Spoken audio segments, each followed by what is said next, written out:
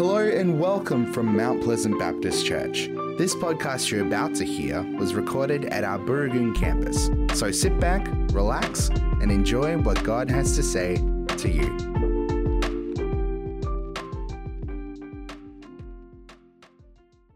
Our Father in heaven, we thank you for this chance in our week to just pause and recalibrate ourselves to your will, to encourage one another to sing these words that proclaim the power of the cross.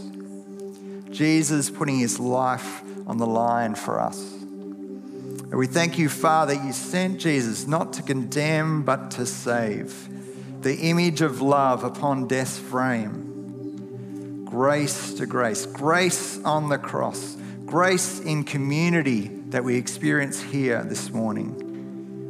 The grace of all that you provide for us. Lord, as we gather here today, may you help us just to cheer each other on, to offer that smile, that kind word, a shoulder to cry on, to mourn with those who mourn, rejoice with those who rejoice. As we explore the really important question of what is true love today, help us to grasp your word to our hearts, that we might be disciples ready to obey. In the powerful name of Christ, we pray. Amen. Please take a seat.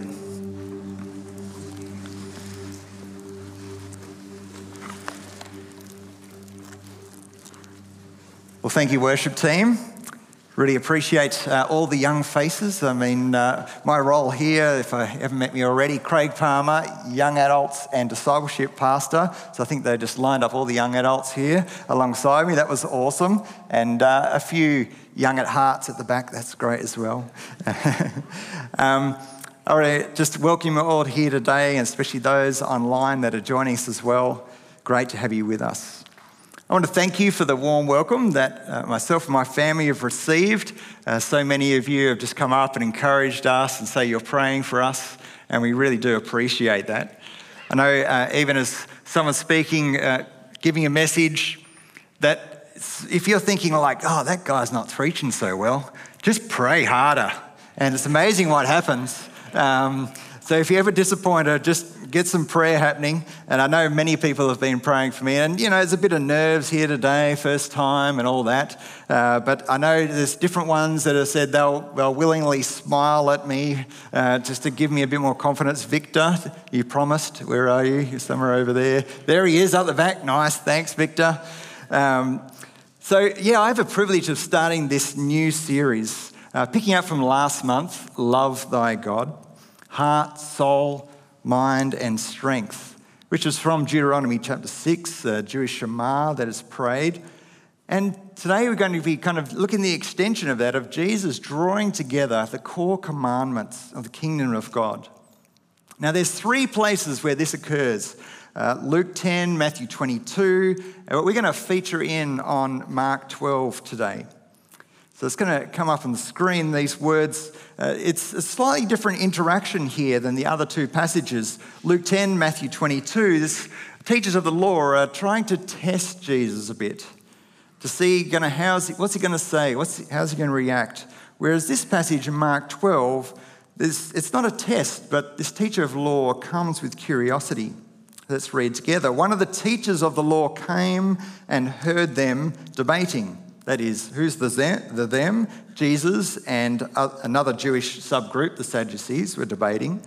Noticing that Jesus had given them a good answer, he asked them, of all the commandments, which is the most important?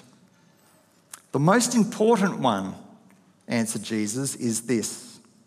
Hear, O Israel, the Lord our God, the Lord is one. Love the Lord your God with all your heart, with all your soul, with all your mind, and with all your strength. The second is this. Love your neighbour as yourself. There is no commandment greater than these. Now it's interesting what happens next. The teacher of the law actually ends up cheering Jesus on in his words. He says, well said, teacher. The man replied, "You are right in saying that God is one and there is no other but him. To love him with all your heart, with all your understanding, with all your strength, and to love your neighbour as yourself is more important than all burnt offerings and sacrifices." When Jesus saw that he had answered wisely, he said to him, "You are not far from the kingdom of God." And from then on, no one dared ask him any more questions. You see, the words that Jesus was offering were not new to the teachers of the law. They knew this instruction, Deuteronomy 6, where he referred to, but also Leviticus 19. You can read around that actually says these words, "Love your neighbour as yourself." So the teachers of the law could agree very wholeheartedly with Jesus that these are core commandments. Love the Lord your God, love your neighbour as yourself. To think that all that we read in Scripture, it comes down to this, the simplicity of it. Isn't God good? That he gives us something easy that we can remember and use as a filter for all the other aspects of our life. Now this phrase, love your neighbour as yourself, it comes as one full set. I want you to hear me as I speak this out, and those that will follow me will do the same. That the love that is expressed here, loving your neighbour, comes alongside as yourself. It's not a compromise, loving someone else and caring for self. They're not mutually exclusive, they're to be complementary. Self-respect and our identity as valued people in the image of God, it goes for us and the people that we love. It's a tension to hold because sometimes it feels like there's a decision to be made one way or the other. But it's something we must continue to take seriously and wrestle with God. What does it mean in each situation we face? So today we come to this question, what is love? That's my task to share with you this morning. What is the type of love that Jesus is talking about here? Some of you might be familiar, and just quickly touch on this, but the love that's in these verses is that actually agape love. You might say it slightly differently, but it's an others-centered kind of love. There's 4 types in Greek, and agape, philia, brotherly love. These are the only 2 that actually occur in the Greek New Testament. But then there's eros and storge. Eros being romantic love, storge being more of a family affection, love between family. So agape is the one that Jesus is referring to. Agape, the Lord your God. Agape, your neighbour as yourself. Next screen that we're going to be looking at is a mirror ball. I don't know if some of you were out at the nightclubs last night. Was it? Yeah, I can see probably quite a few are quite tired from that. But a mirror ball, it reflects light. You throw light on it and it throws it out lots of different ways. And each facet shows a slightly different angle. And there are so many expressions of love, so many different facets to that, aren't there? Now, the reality is our view of love could have both healthy and unhealthy aspects to it. Different facets. Some that just reflect light beautifully, and others that are kind of cracked and broken. So as Jesus speaks in this space about loving our neighbour as ourselves, I want us to consider today, what is our existing working definition of love? What's our working definition of love? I say working because we can have a definition of love that is theoretical. I assent to the idea of love being like that. But how does it work out? How does it happen in practice? The way that you love and experience love with those around you. Like I said, we have probably healthy images, we have unhealthy, broken and beautiful sides to that. I have a friend of mine, some of you might know, his name's Hamo, and he tells a story of making some friends. He was in the northern suburbs, making some new friends with his neighbours. a few years back, and this couple, they would catch up from time to time. It was really getting somewhere, building this friendship. At one point, they had some disagreements through some of their conversations, and kind of life went on, but soon enough, Hamo and his wife Danelle, they found out that others in their community, that actually this couple that they're becoming friends with were actually kind of distanced themselves, and Hamo and Danelle were a bit on the nose, don't really want to be around them anymore. And so they tried to sort of touch base again, said, haven't seen you guys for a while, we'd love to catch up. The couple, as they came with that offer, they're like, really? Are you sure? And they went on to tell Hamo that actually, normally if they got into a disagreement with some friends, they would just cut them off. They wouldn't bother kind of talking it through or anything. They're just like, let's go find some new friends. And then they'd do that with them until they got into conflict, and then they'd cut them off. That was their way of doing life. Hamo and Danelle, they suggested an alternative that's like, no, it's like friendship. It's something we persevere. So you can see each of us, we carry the healthy, the unhealthy views of what love really is. So again, I ask the question, what is my working definition of love? How have you arrived at that definition? Who gets to influence our definition of love?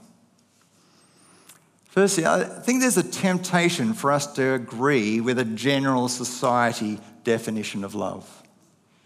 We receive constant messaging around the kind of love making the world go round, the things you do for love. We spend all we have for love. I've seen people go over the other side of the world. Some of you might have even done that for love. Recently we had Valentine's Day, and we have a term, love is love, in our culture, and most of this is centred on romantic love. Add to that kind of the sexualised expression that bombards us constantly. I'm no different than all of you as we feel that kind of subtle and not so subtle pressure to see things in the light of innuendo, that sideways look that you see in the TV shows you might watch. Kind of these things are just coming into our mind regularly, kind of reinforcing an idea of what love might be like. Another place I just looked through the ARIA charts, the top 4 songs for this past week. And I don't know if that's a habit of yours to regularly look for the top 4 charts. If not, and that's not something you do, think of a close friend who might, or a nephew or niece or a grandchild.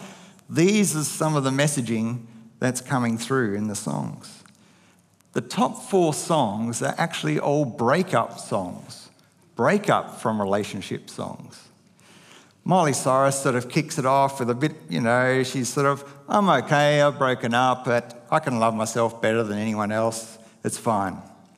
Pink Panthers, they go on to kind of calling out the person that they were going out with, and it's like, he's a liar, he just wanted me for my good looks anyway.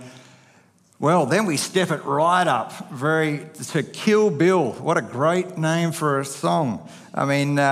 Here's some of the words from this song. They've had a breakup, and this is how this person deals with the relationship breakdown. They actually go to the point of saying, I might kill my ex, I still love him though, rather be in jail than alone. If I can't have you, no one will. I did it all for love, I did it on no drugs, I did all this sober, don't you know I did it all for us. So actually this gesture is around, I'm expressing love by taking life. It's phenomenal that these are the boppy lyrics you can just sing along to. The last one, number 4, escapism, it's less full on, but still quite destructive. Broken heart after a breakup. It's pretty much go out in the town, get drunk, cut loose, look for a one-night stand. This is coming at us all the time, structuring how we see love. if we're honest, we know that we all have a limited view of the world and therefore love. So statements in our culture like love is love seem at a first glance freeing, well-intentioned, but in fact are so broad a statement that it leaves us individually and corporately confused. We don't know where to go with it. When there is no central way of defining love for all humanity, we find ourselves confused. We can easily fall into love that is fake, fractured, false, rather than fruitful. And we struggle to know the difference between them. The reality is, God and humanity has an enemy that wants to serve this up to us, to rob, kill, and destroy. You know, isn't it brilliant that we don't have to make up our own definition or look around just to human examples about what love actually is? God of this cosmos feels that it is extremely important that we know what love is. How important? Well, in the words of 1 John 4:8, God is love. A statement that the Bible makes about no other being. God's essence is love. He's the ultimate being of the cosmos, and all that exists in this divine being, here's the purest definition of love. God cannot abandon love. It underpins his very existence. No one gets to define love and overrule God's definition, otherwise they become the ultimate divine being. And you'll note that the words cannot be reversed. You know, if we say God is love, it's not love is God. But that can be what happens, isn't it? That we elevate love to divine status. In our culture, like those songs, it's the romantic love that gets talked about. Unfortunately, the breakdown of romantic love in those particular songs. If we say love is God, it puts a weight on love that it can never carry. It is too heavy.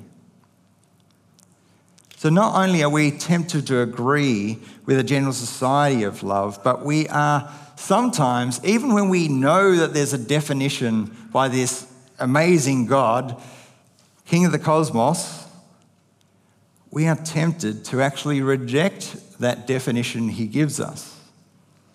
A great example of this is our friend Jonah. You might know the story, but just in case you don't, God had been warning of the destruction of a city called Nineveh if they didn't turn from their evil ways. And God wanted Jonah to participate. Could do things himself, but he loves to get us involved. And Jonah, he wasn't really keen at all for that. And so he went on a journey of disobedience, but Jonah finally relented.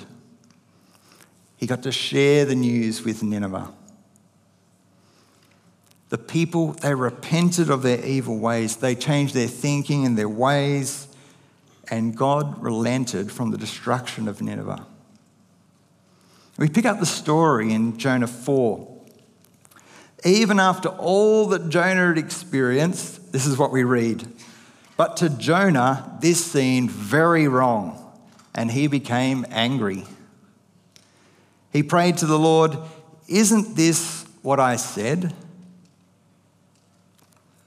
Lord, when I was still at home, this is what I tried to forestall by fleeing to Tarshish. I knew that you are a gracious and compassionate God, slow to anger and abounding in love, a God who relents from sending calamity. Now, Lord, take away my life, for it is better for me to die than to live." He's basically saying, how dare you love like this, God? I won't stand for it. Do we somehow see ourselves in Jonah, in our working definition of love? We are sometimes like him. We saw all that the creator of the universe is doing, his loving action to the world, defining love for all to see, and we cannot fathom it. We want to tell God what is viable and realistic and a better way to go. Maybe there's a shortcut. But somehow our mirror ball of our definition of love has got some broken facets to it. So that when we see God's example of love, it doesn't compute with us. So the temptation can go two different ways. We are tempted to agree with a broad society definition, or we are tempted to disagree with God's definition. But I've been praying with others that today we would use this opportunity as a time to recalibrate. I want to turn to a scripture that kind of gives us a definition that we can really tie into. 1 Corinthians chapter 13. It dives right in the context of discussion between Paul speaking to the Corinthian church, getting to grips with what is a God-honouring way with being the body of Christ in a local setting, to harness the spiritual gifts and natural talents that is given to them, and particularly in the gathering of believers. And he talks about actually in the first few verses, and we're going to skip through this really quickly just with time.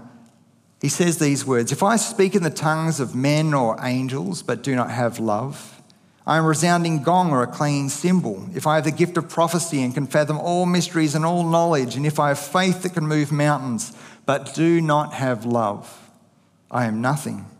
If I give all I possess to the poor and give over my body to hardship, then I may boast, but do not have love, I gain nothing."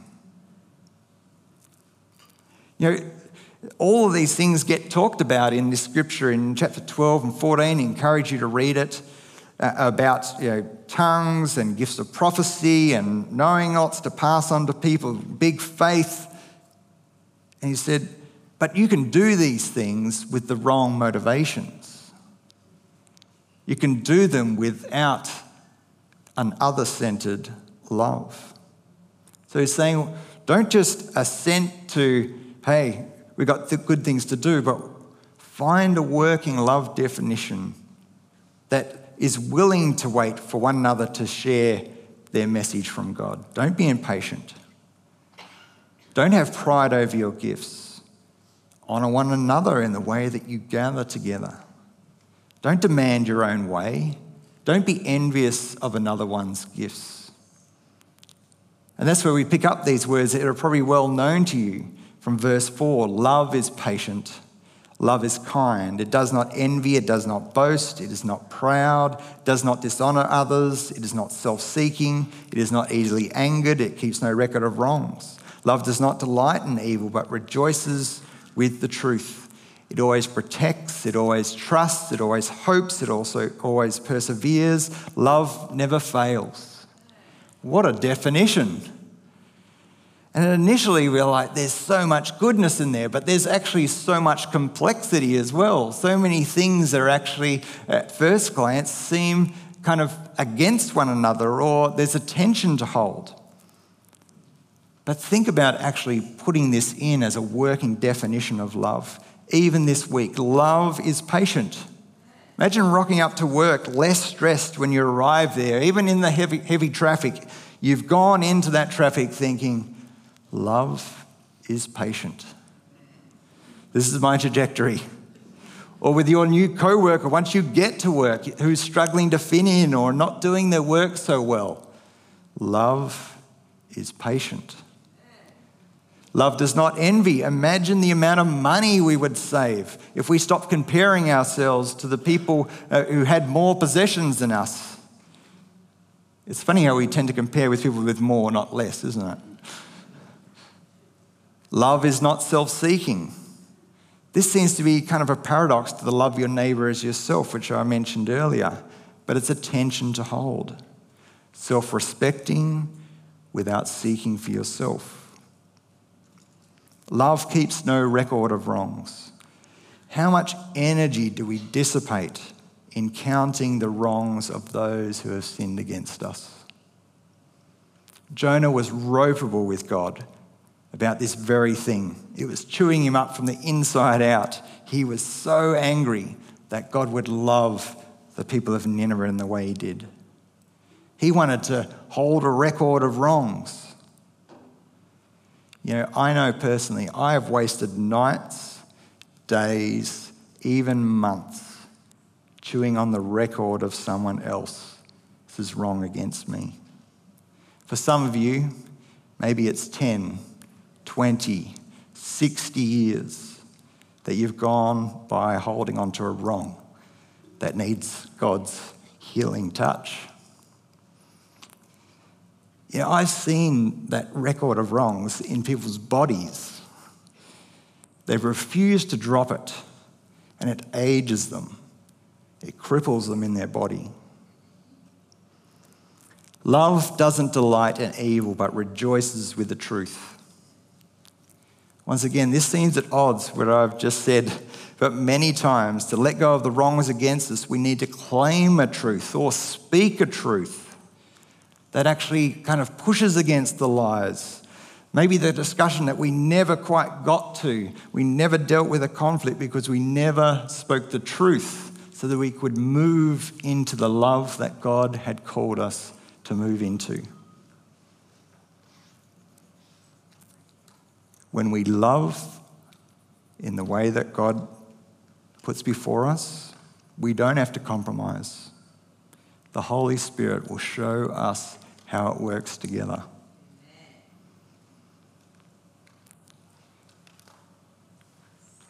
We're going to have an opportunity to invite God to speak into our unique setting and to think about what is my working definition of love? How's this going to play out for me this coming week? And we want to give quite a bit of space for that this morning. Because as we have a list that comes up, that list that we've read out already, about what love is and what it isn't, we're going to ask a question, what's our working definition of love? When we look at that list and we think of the context of loving our neighbour as you love yourself, I want us to invite God to kind of deepen these truths in our heart. Because Paul, when he's given this definition of love, he goes on to actually in verses 9 to 13 to say, we only understand this in part, this side of eternity, of Jesus' return. It's not totally clear for us. We need the Spirit. When completeness comes, then we'll fully know what love is like. Eternally, it'll make sense. Right now, we need the Holy Spirit's work to guide us into his truth. So in the time we have remaining, I don't want us to rush this. I want to give ourselves space. I could have a one-on-one chat with each one of you, and that would be great to do. To say, where is this working definition of love? Is there a temptation for you to actually take on a vision of love that the world is offering you and you've swallowed it, you didn't even realise? Or is there a temptation to recognise what God's definition of love is like, keeping no record of wrongs, for example, and say, no, that doesn't make sense. I can't accept that.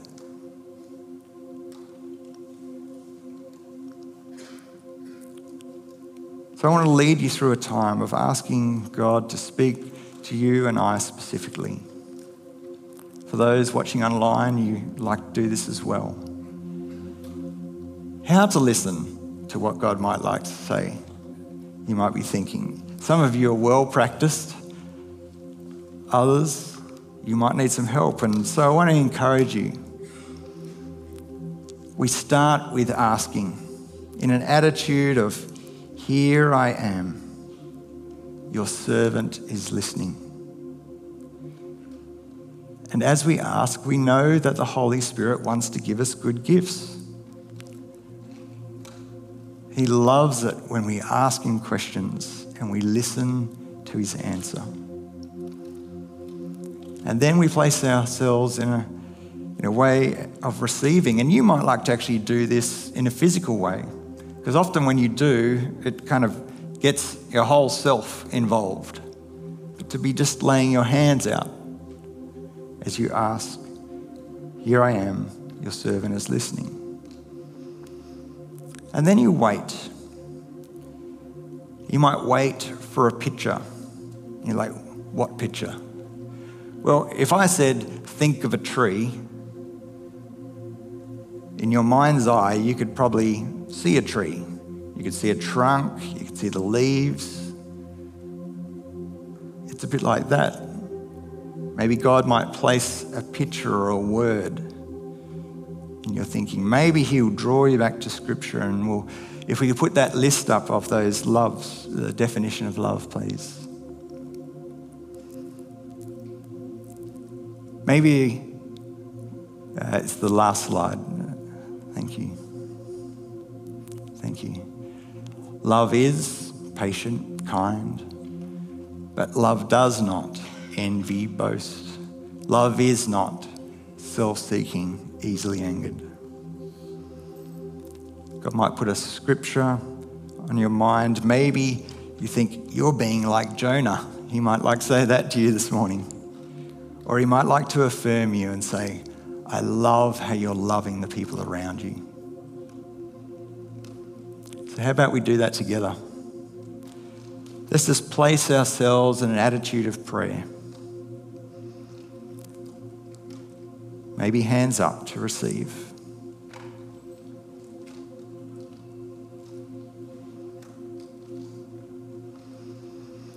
Lord God, we ask that you would speak to us. Here I am, your servant is listening.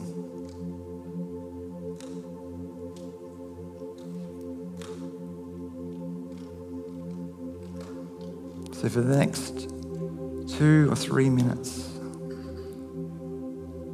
just continue to speak to God. I'm listening. Show me what love really is. Show me your definition of love, God. Show me where my definition of love needs healing or redeeming or affirming.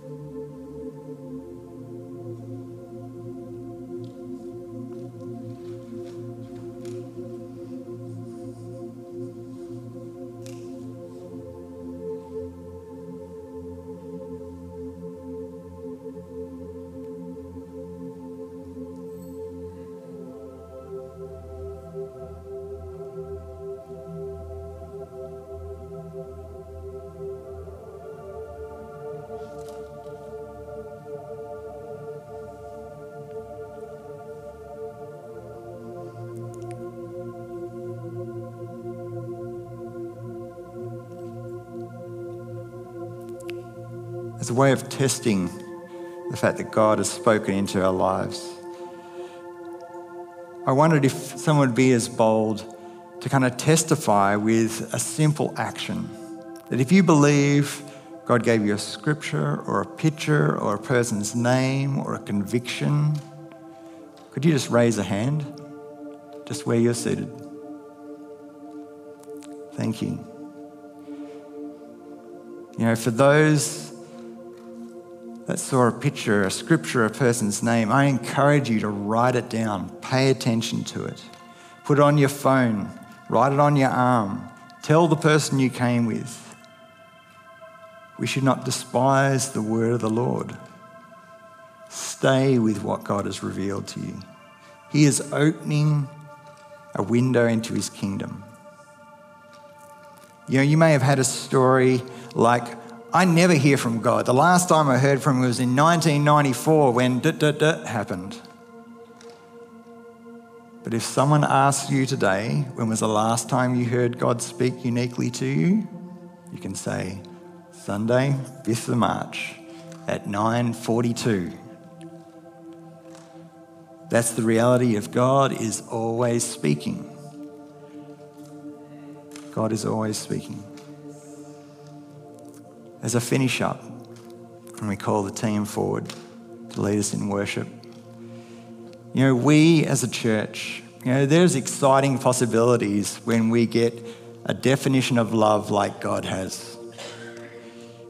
You know, God has created us to love.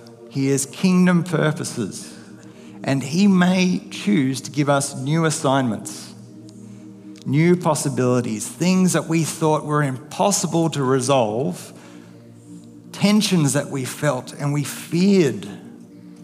But when we bring love to it, when we bring his love, there are new possibilities.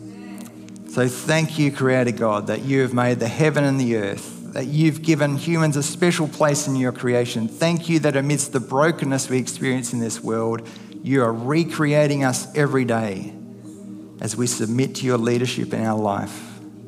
Please continue to recalibrate our working definition of love that aligns and testifies to the eternal hope that we only see things in part right now, but we get to live in the light of eternity where love never fails. Amen.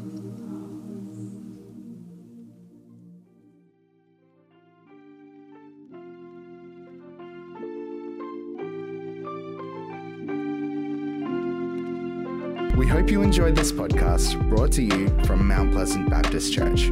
Our prayer is that what was said today inspires you and strengthens you in your faith. If you would like to talk to someone about what you've heard today, you can contact the team during office hours on the number you can find on our website at mounties.org.au. Thanks for joining us. We look forward to having your company again soon. God bless.